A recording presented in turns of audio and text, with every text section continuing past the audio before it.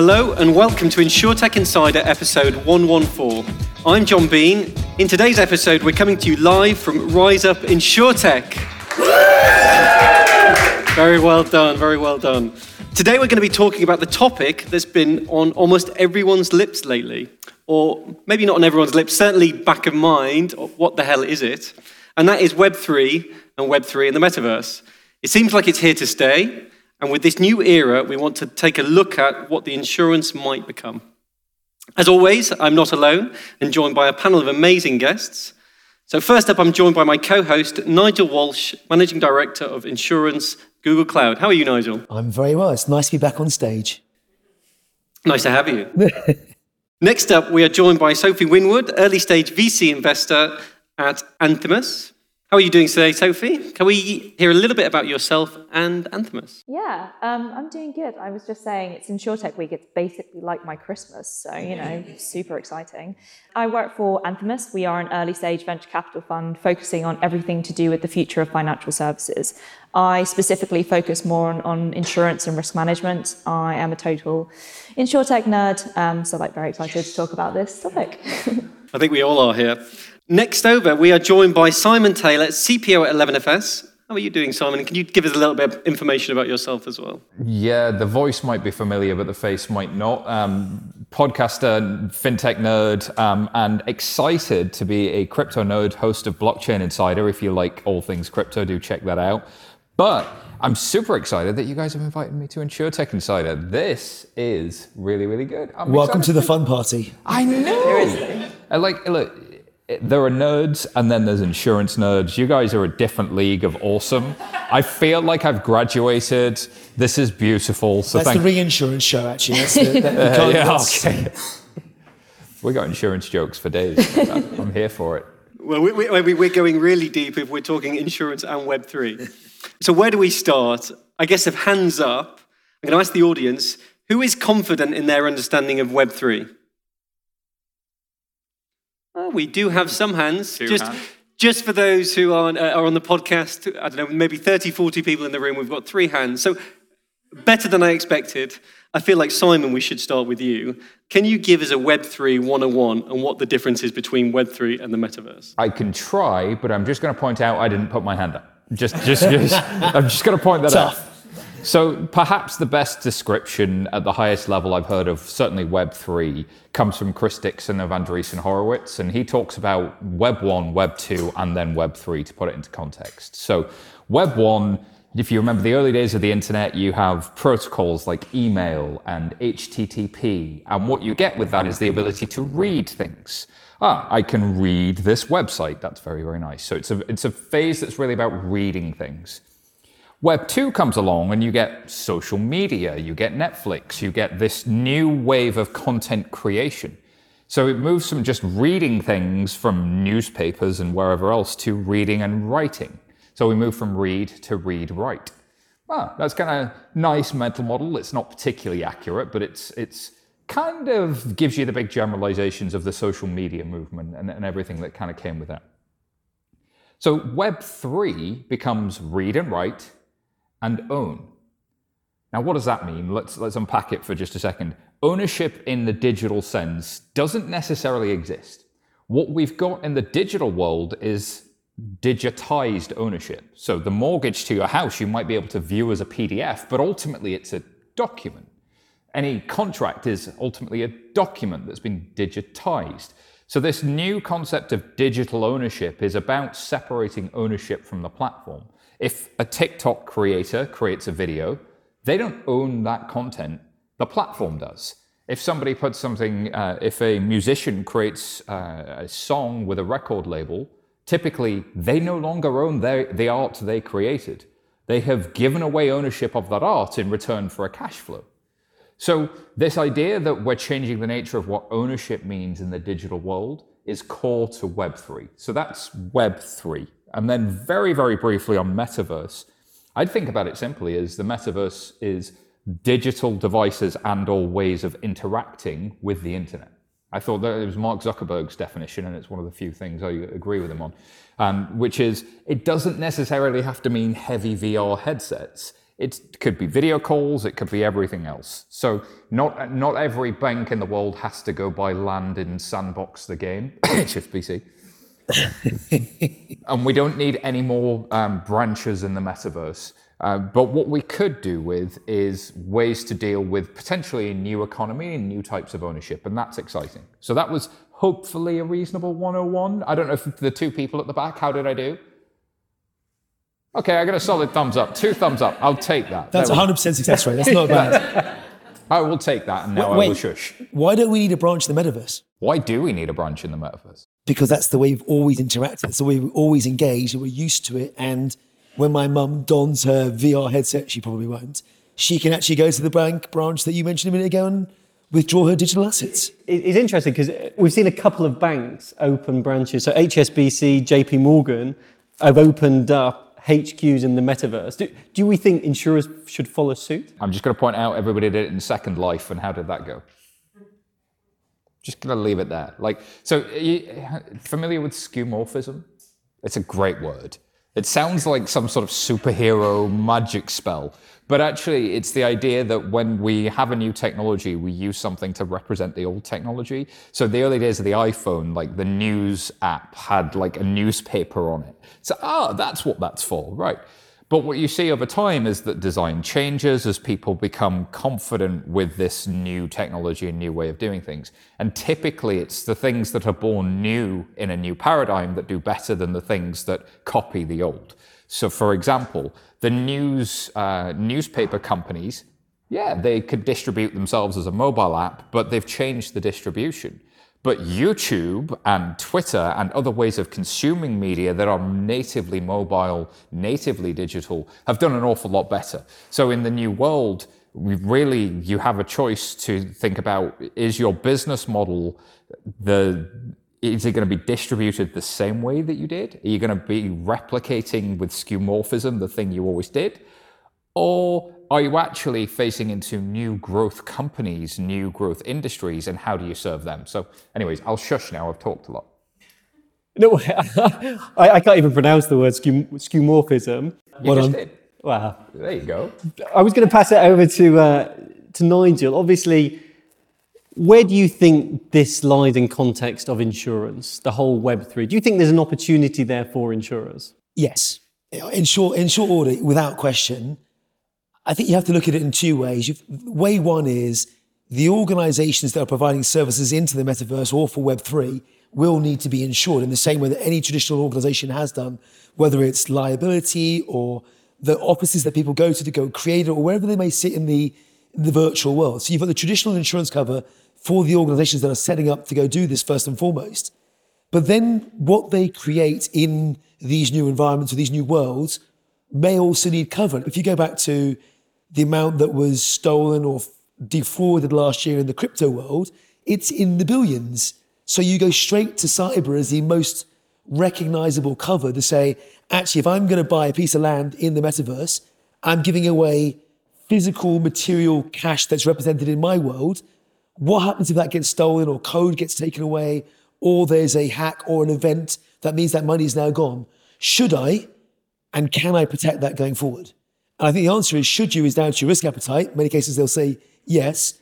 Can you is down to the insurer's ability to understand what the risk is, what's the likelihood of it occurring, and then be able to price it, which is actually the biggest issue we have, I think, right now, is because not enough people will actually understand it, which means you've got the modern generation walking around Lloyd's of London with a slip to go, help us understand this, which is the home for emerging risks, to say, actually, this is what we think it is, and this is what the loss run is for the last 30 years.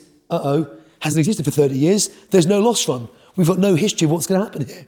And building on that, Sophie, if we don't have the history and we don't have, and this is all new to these insurers, do you feel like the risk profiles are different, or how do you think insurers can move into this space with confidence? Yeah, so I think, you can draw some analogies to cyber insurance in a way, which is actually you do have this very profound problem that will have a huge impact on this industry and will also be inhibiting it moving forward, right? Because insurance is usually a sign, like a positive sign to regulators that they can support the industry, and it also gives people the kind of trust that they have the safety net that sits underneath.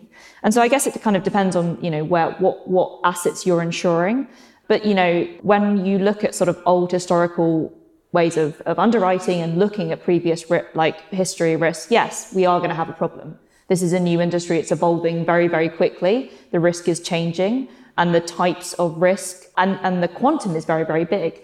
However, if you start to really utilize the data, I mean, one of the great things about kind of Web3 is that there is a lot of data that is accessible. Yes, at the moment, it's very difficult to interpret and extract. But once we get a handle on how to look at this data and understand it, I think we can start creating interesting insurance products around that. And we are seeing a few people doing some. Could you give some examples of that, just to bring it to life? I find examples really make a difference. I mean, I think of CoinCover and Nexus Mutual. You might know some other ones? Yeah, so Nexus Mutual, I think, is a good example. We're invested in a company called Shore Crypto out of the US. Mm-hmm. And that's really kind of plugging into underlying blockchains and protocols and actually kind of taking in that data and basing it on we're live monitoring the data. We can live see sort of either vulnerabilities or places where there could be hacks or loss, and then we will alert it. So it's one side is like taking in the data, but other side is also the preventative side of it as well. It's kind of interesting. You were saying you don't have 30 years of data, but you've got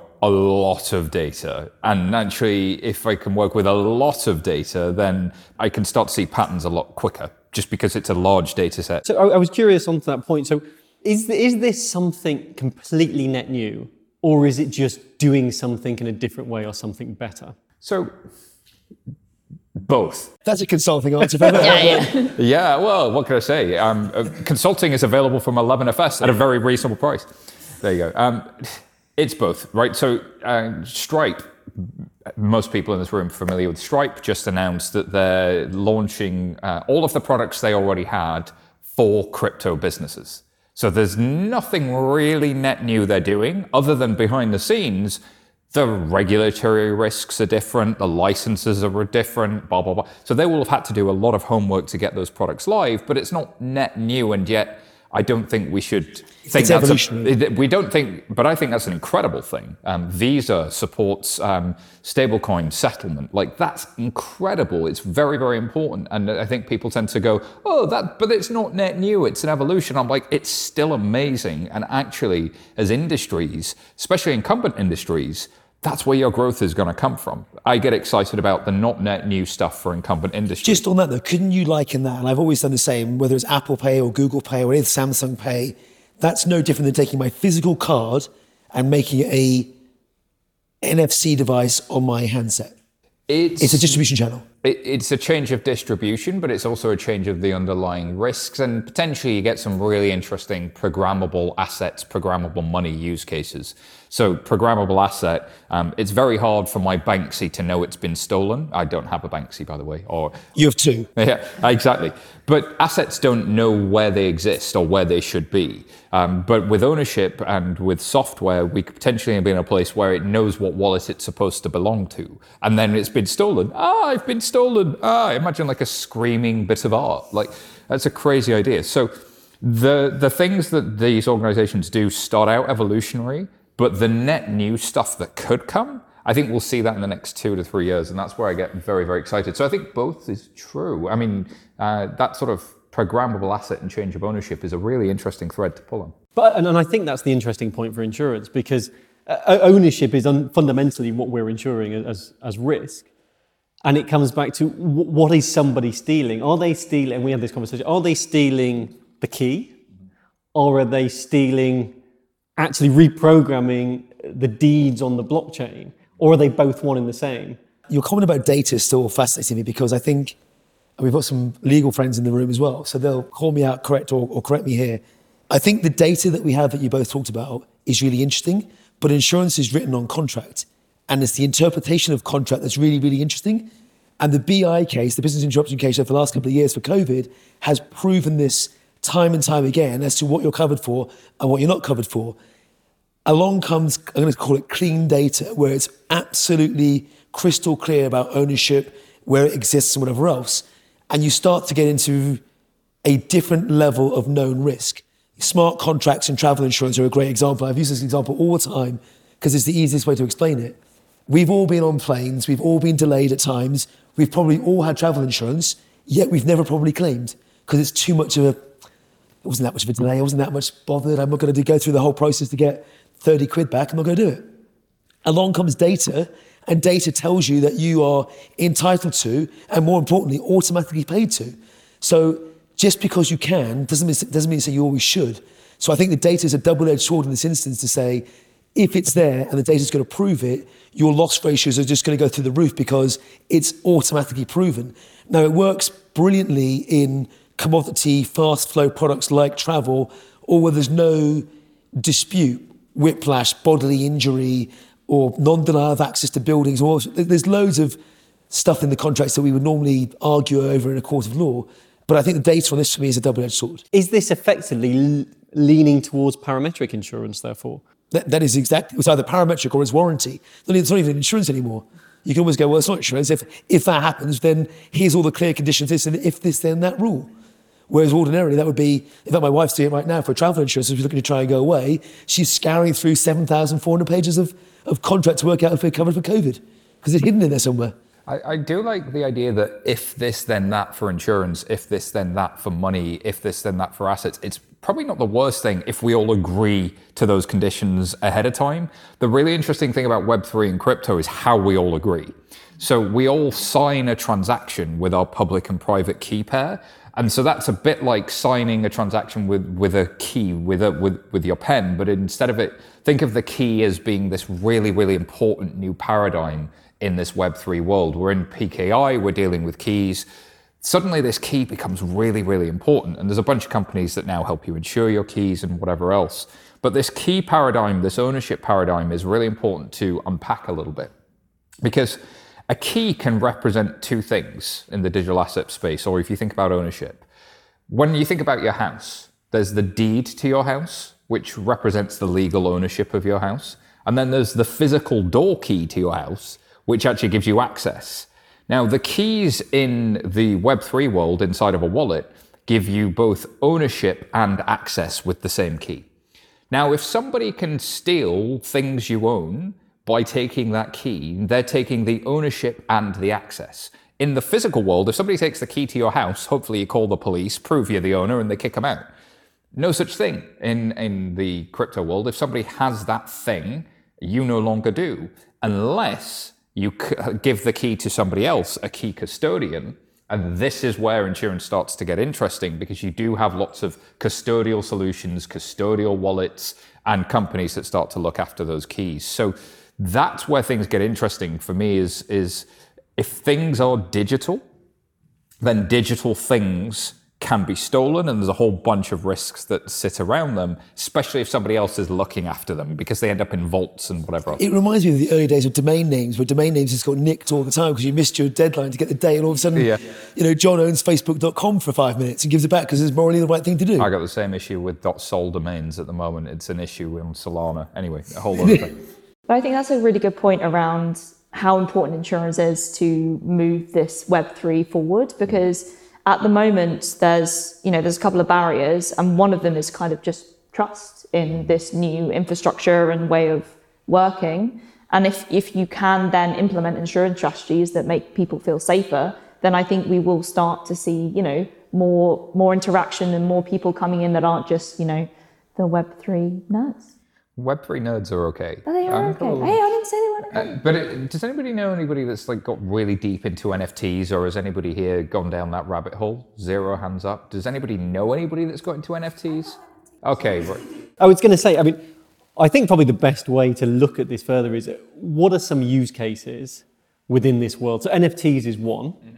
And by the looks of things, we've got a couple of NFT boards. Are there any other use cases? Just on NFTs, I'll show you how scary this is with a quick example. My 12-year-old son walks down the stairs the other day and said, "Dad, how do I go create an NFT for..."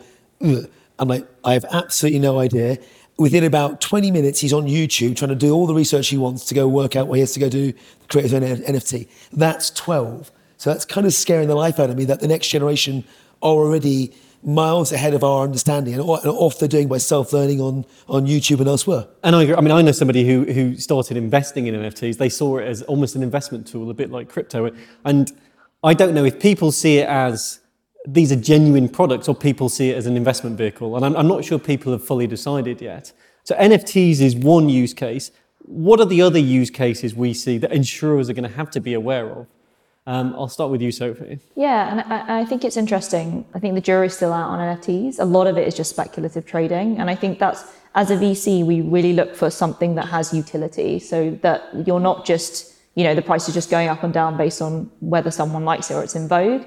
It's actually creating value, and then that's where we get really excited. One example that we've invested in, and I know, like, me and Nigel both, we used to work for Deloitte, so this is maybe a bit of a sore topic, but it's trying to disrupt the professional services industry. And the thesis behind that is, again, kind of coming back to the ownership, is if you're a consultant, you're producing a lot of great work, but you have no ownership on that work. Actually, the company is benefiting from that, and you're only seeing a small percentage. Whereas in a decentralized world, you could create an asset around what your work would be, and then people could pay for that with tokens, and then you would be benefiting from that. And then you could also do peer-to-peer trading, so someone could come to you and say, I know you're an expert in this, and you could, to have access there, you might have to buy a token to participate in this world, or DAO, for example, where you can kind of communicate with consultants. So things like that, where it's I guess, going back to you're taking a centralized organization where a lot of the value goes to certain players, and decentralizing that and giving the power back to the people who are producing the value. Isn't that just the gig economy? It's the gig economy, but without, again, a centralized platform. With ownership. Yeah. So the gig economy says, I will pay you to do a bit of work, and the platform, will extract as much value from you as possible. This is the inverse that says the work you create, you have royalties in perpetuity. So again, remember assets with functionality. So I've created this asset. Let's say it's a wonderful triangle, because consultants love some sort of triangle. 2x2s, please. Maybe 2x2. We've created our magical 2x2. This has blown the minds of the first people to see it. This is the best quadrant the world has ever seen. Is it quadrants with Deloitte? I can't remember whichever one it was. That's gone. I don't know. But you've made your magic slide. But every time somebody wants to use that, baked into the software is the fact that they can only get access to it by paying for access with these magic beans, with these tokens. And as soon as they get access to it, you receive your royalties. It's the only way to access that content. And that sort of baking in functionality also means, let's say there was some liability issue. Oh, I followed your advice that was on your 2x2, and now something went wrong and I wish to sue you. Well, baked into the contract is these sets of rules. So you increasingly get into this world where you're having to think through the possible consequences of people consuming what you've created. And instead of burying it in T's and C's, how can you start to automate more of it? Will it go that way? I don't know. Well, and that automation is probably really, really important in terms of the insurance value chain. For years, we tried to automate things, whether it's automate data collection, automate claims, automation is rife everywhere. Do we think, I'll point this one to you, Nigel, do we think this concept in Web3 and blockchain and everything else will allow us to actually expedite that automation process for things like claims or parts of the value chain? Possibly, but it depends which world you're operating in. So back to Simon's point, whilst you might own the asset to engage in that company, if Deloitte or 11FS wanted to hire a contractor, you would do so under NDA with cyber protection from the individual, that they're not going to inject bad code, or they're not going to be malicious in any way or shape or form. So you're still, I don't want to say lumber, but you're still contracted to do the things that make sure you're a good human, whether you are in the physical world that we live in or in the digital world that we live in. So again, it's back to your point about evolution or revolutionary. It's not, we are digitizing some of the current world that we know whilst we understand what the new world looks like. Or is this just second life or third life all over again? I don't have an answer for you. I can't work out if it's going to be the next big thing or not. Yeah, and I think there's still a disconnect between the fact that something that's decentralized still needs to interact with the real world. Like, there are still legal frameworks that they need to be a part of. There is still kind of, stuff that the Web2 interactions that need to happen. And so it's it's kind of difficult sometimes to see how that it can completely break away. I think one of my favorite examples, there's a couple actually that come to mind. The first one's Brain Trust, which is very similar to what you were just describing. So Brain Trust has been used by NASA as a customer, been used by Samsung, so the big name companies. And it's not dissimilar to a gig economy market where they have freelancers. The difference being, in order to contract those freelancers, the customer must buy this token, and then when they buy the token, they pay for the freelancer or network of freelancers with that token. And then what happens is that token gets distributed a little bit, goes back to the platform to manage the fee, but a lot of it actually then goes to the people who are doing the freelance work. And then what they get with those tokens is the ability to vote on the future of how the platform operates. So you have less of a management team structure and more of a forced decentralization, almost baked into the articles of association of how the organizations form. So is that not micropayments for Kaggle, where you can dump all your problems into a combined source and then have groups of people compete to then go solve those problems? Solve diamond mining in South Africa or wherever else it might be. But just get paid for it properly because you have ownership of the things that you put into the system. Potentially, yes, although there's a curation piece of it as well, which is not just everybody competes. There are people in the platform whose job is to help you find the right person to do the job for you. So you end up in this interesting space. The other one I'd point out, again, I find use cases so helpful now. They're starting to emerge in decentralization. There's a network called Helium Network. And if you've heard of Lime, the scooter company, Lime is the biggest... Sorry, hang on. You're not allowed to mention scooters on InsurTech Insider. They are illegal in the country. We shouldn't be using them. Check with my legal friends. They are illegal. In other countries where they're perfectly legal, one of the issues that Lime had was that you need lots of ultra-low-powered telephony and large area Wi-Fi. And the telcos were extremely expensive because they hadn't rolled out their top-down infrastructure. So what Helium Network did is turn it on its head and say anybody who wants to make a few extra pence can do so by sticking this random bit of equipment on their wall. And this random bit of equipment on their wall builds a wide area network. And this wide area network doesn't have traditional payments rails. It isn't a traditional company. They use these magic beans, aka tokens, and they use that as a payment mechanism, an incentive mechanism throughout the whole thing. So you literally buy this little mining box, you stick it on your window, and it sits there making you money that you can take to the bank for essentially participating in the network. That's a new business model. And that new business model will have risks. So what are the risks to that business model? So for me, Web3 is about ownership and the new business models that start to get enabled. Interesting on that one. There's stories in the States where you see people then going, how do I charge these damn things that I have to go scoot round on? And there's a charging network of people that can go and earn money by picking them up, charging them overnight and dropping them back to other spots. Yeah. So you keep creating these new businesses that we didn't have 3, 4, 5 years ago. I guess the interesting thing is, what would be the new business model for insurance in this world? Well, everything that you've described comes with risk. And insurance's purpose is to mitigate risks, to keep doing things.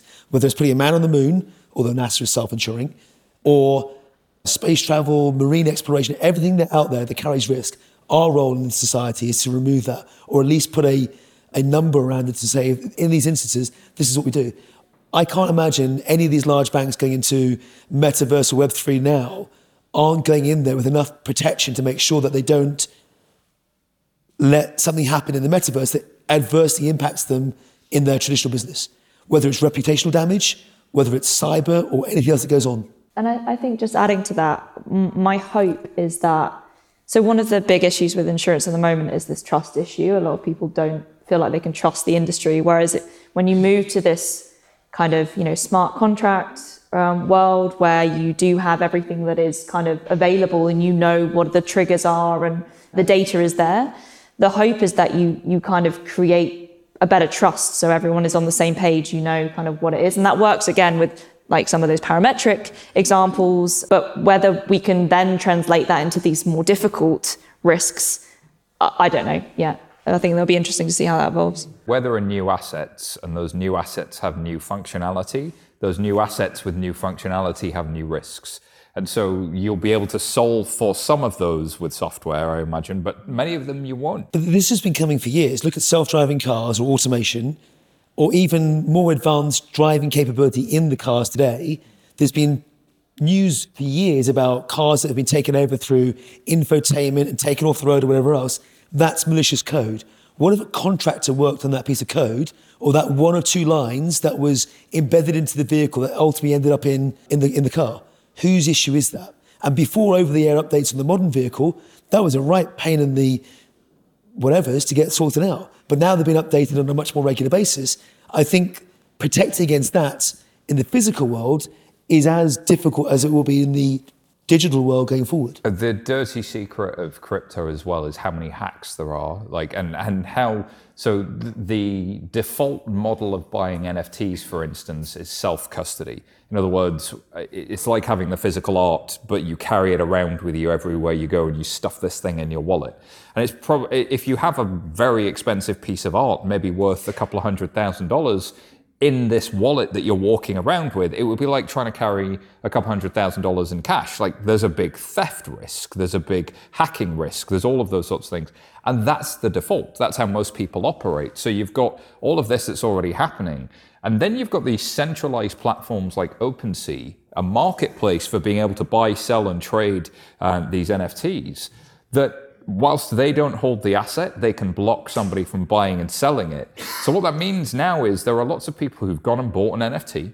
It's gone up in value to hundreds of thousands of dollars, but they can't get it back because somebody stole it from them. And now it's been paused as well on OpenSea, so nobody can buy, sell it, trade it. So the laws we have, the rules we have are really not necessarily cut out for this new type of ownership. Well, didn't that happen with Bored Ape? Didn't one of the NFTs dropped in value, got sold for a fraction of what it was bought for originally, and some of you out of pocket? Yeah. You out of real physical money. The problem with being your own bank, being your own custodian, is you have your own bank robbers and you can make your own mistakes. The great thing about somebody else custodying it is you have the oops, somebody to help you out of the oops situation and a framework around it.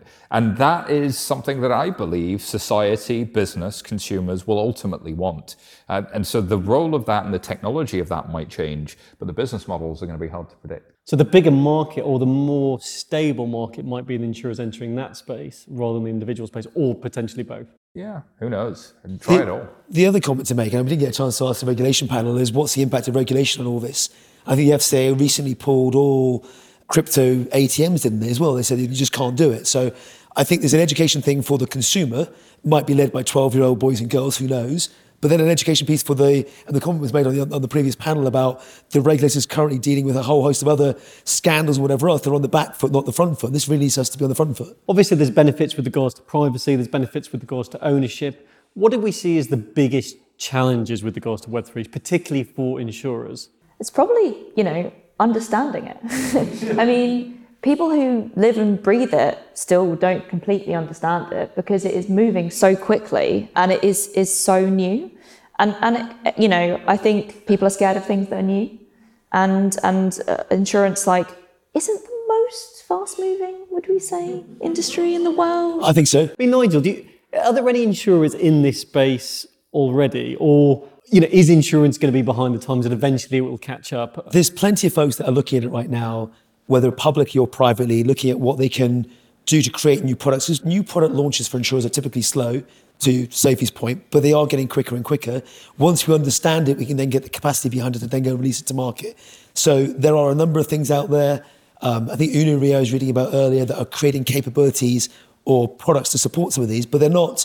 You can't go onto a comparison site today and go, I want one of these things to protect my NFT. They just don't exist. It's specialist. But specialist insurance has always been out there and will always be out there, because that's why you walk around Lloyd's of London to go and get the most unique things insured, and after it becomes less unique, it goes to the mass market. But we're the ones, in my mind, that start to enable this to get out there in the first place. The institutional world and the crypto whales, as they call them, people with hundreds of millions, if not tens of millions of crypto assets in their wallets, they can find people who are going to insure them because it's worth it on the one-off deal to do that for the insurer and for everybody in the value chain. Same with the private wealth and all of that sort of space. What I do think, my prediction is in 6 to 12 months, we'll see insurance as a thing that you just click a button as a consumer and you can help insure everything that's sitting in your wallet. I'm seeing several companies starting to look at developing that. And if you've not used, hands up if you've used like a MetaMask or a Web3 wallet.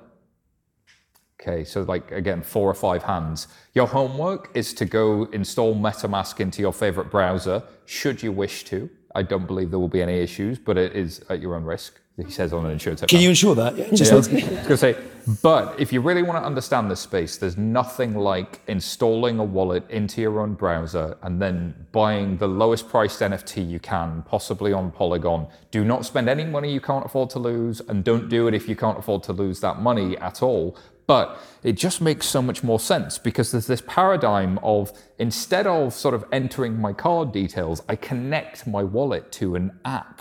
And once you kind of get used to that, you sort of get used to, oh, okay, there's this new way of like, I take my wallet, the cash in my wallet, the assets in my wallet to this other service, rather than this other service holds all of my money and I have a username and password to it. So I think on the education point, and I think on some of the regulation points, those things are going to be so crucial. And unless people in this audience start to engage with that, and the audience listening, then it just doesn't make sense. My favorite quote lately is Morpheus talking to Neo in The Matrix, the original movie, which is, people can't be told what the Matrix is, they have to see it for themselves. And I think we have to step into this space with trying it out. But you see it with the adoption of Bitcoin and everything else. If you look at the number of people in the UK or US that currently hold cryptocurrency, that's going up and up and up on a frequent basis, and you ask them about where they would invest, whether it's cryptocurrency, and again, back to the next generation, hey, my son, would you invest in cryptocurrency or a traditional pension?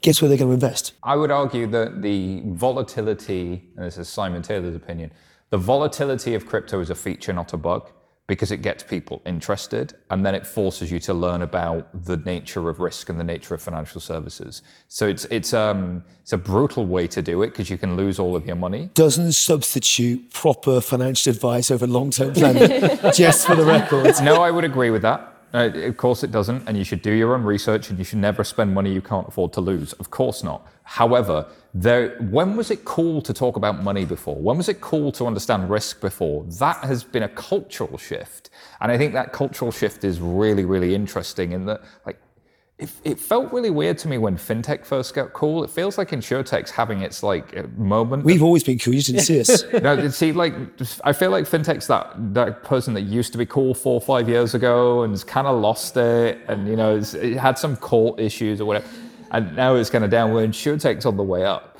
But that wasn't a thing for previous generations, was it?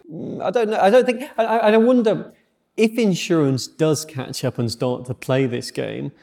Do we think, you know, the layman, the average investor, the average person, because of the nature you can protect your assets, you have the risk.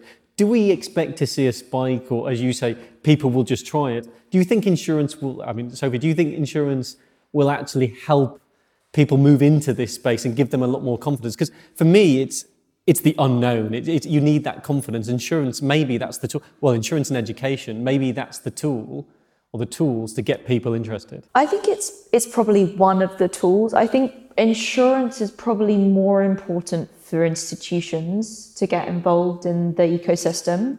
I think as a consumer, insurance is important. I think usability and customer experience is really important. I have used MetaMask. It's actually okay, but a lot of the kind of user journeys for getting involved in Web3 and these crypto is horrendous.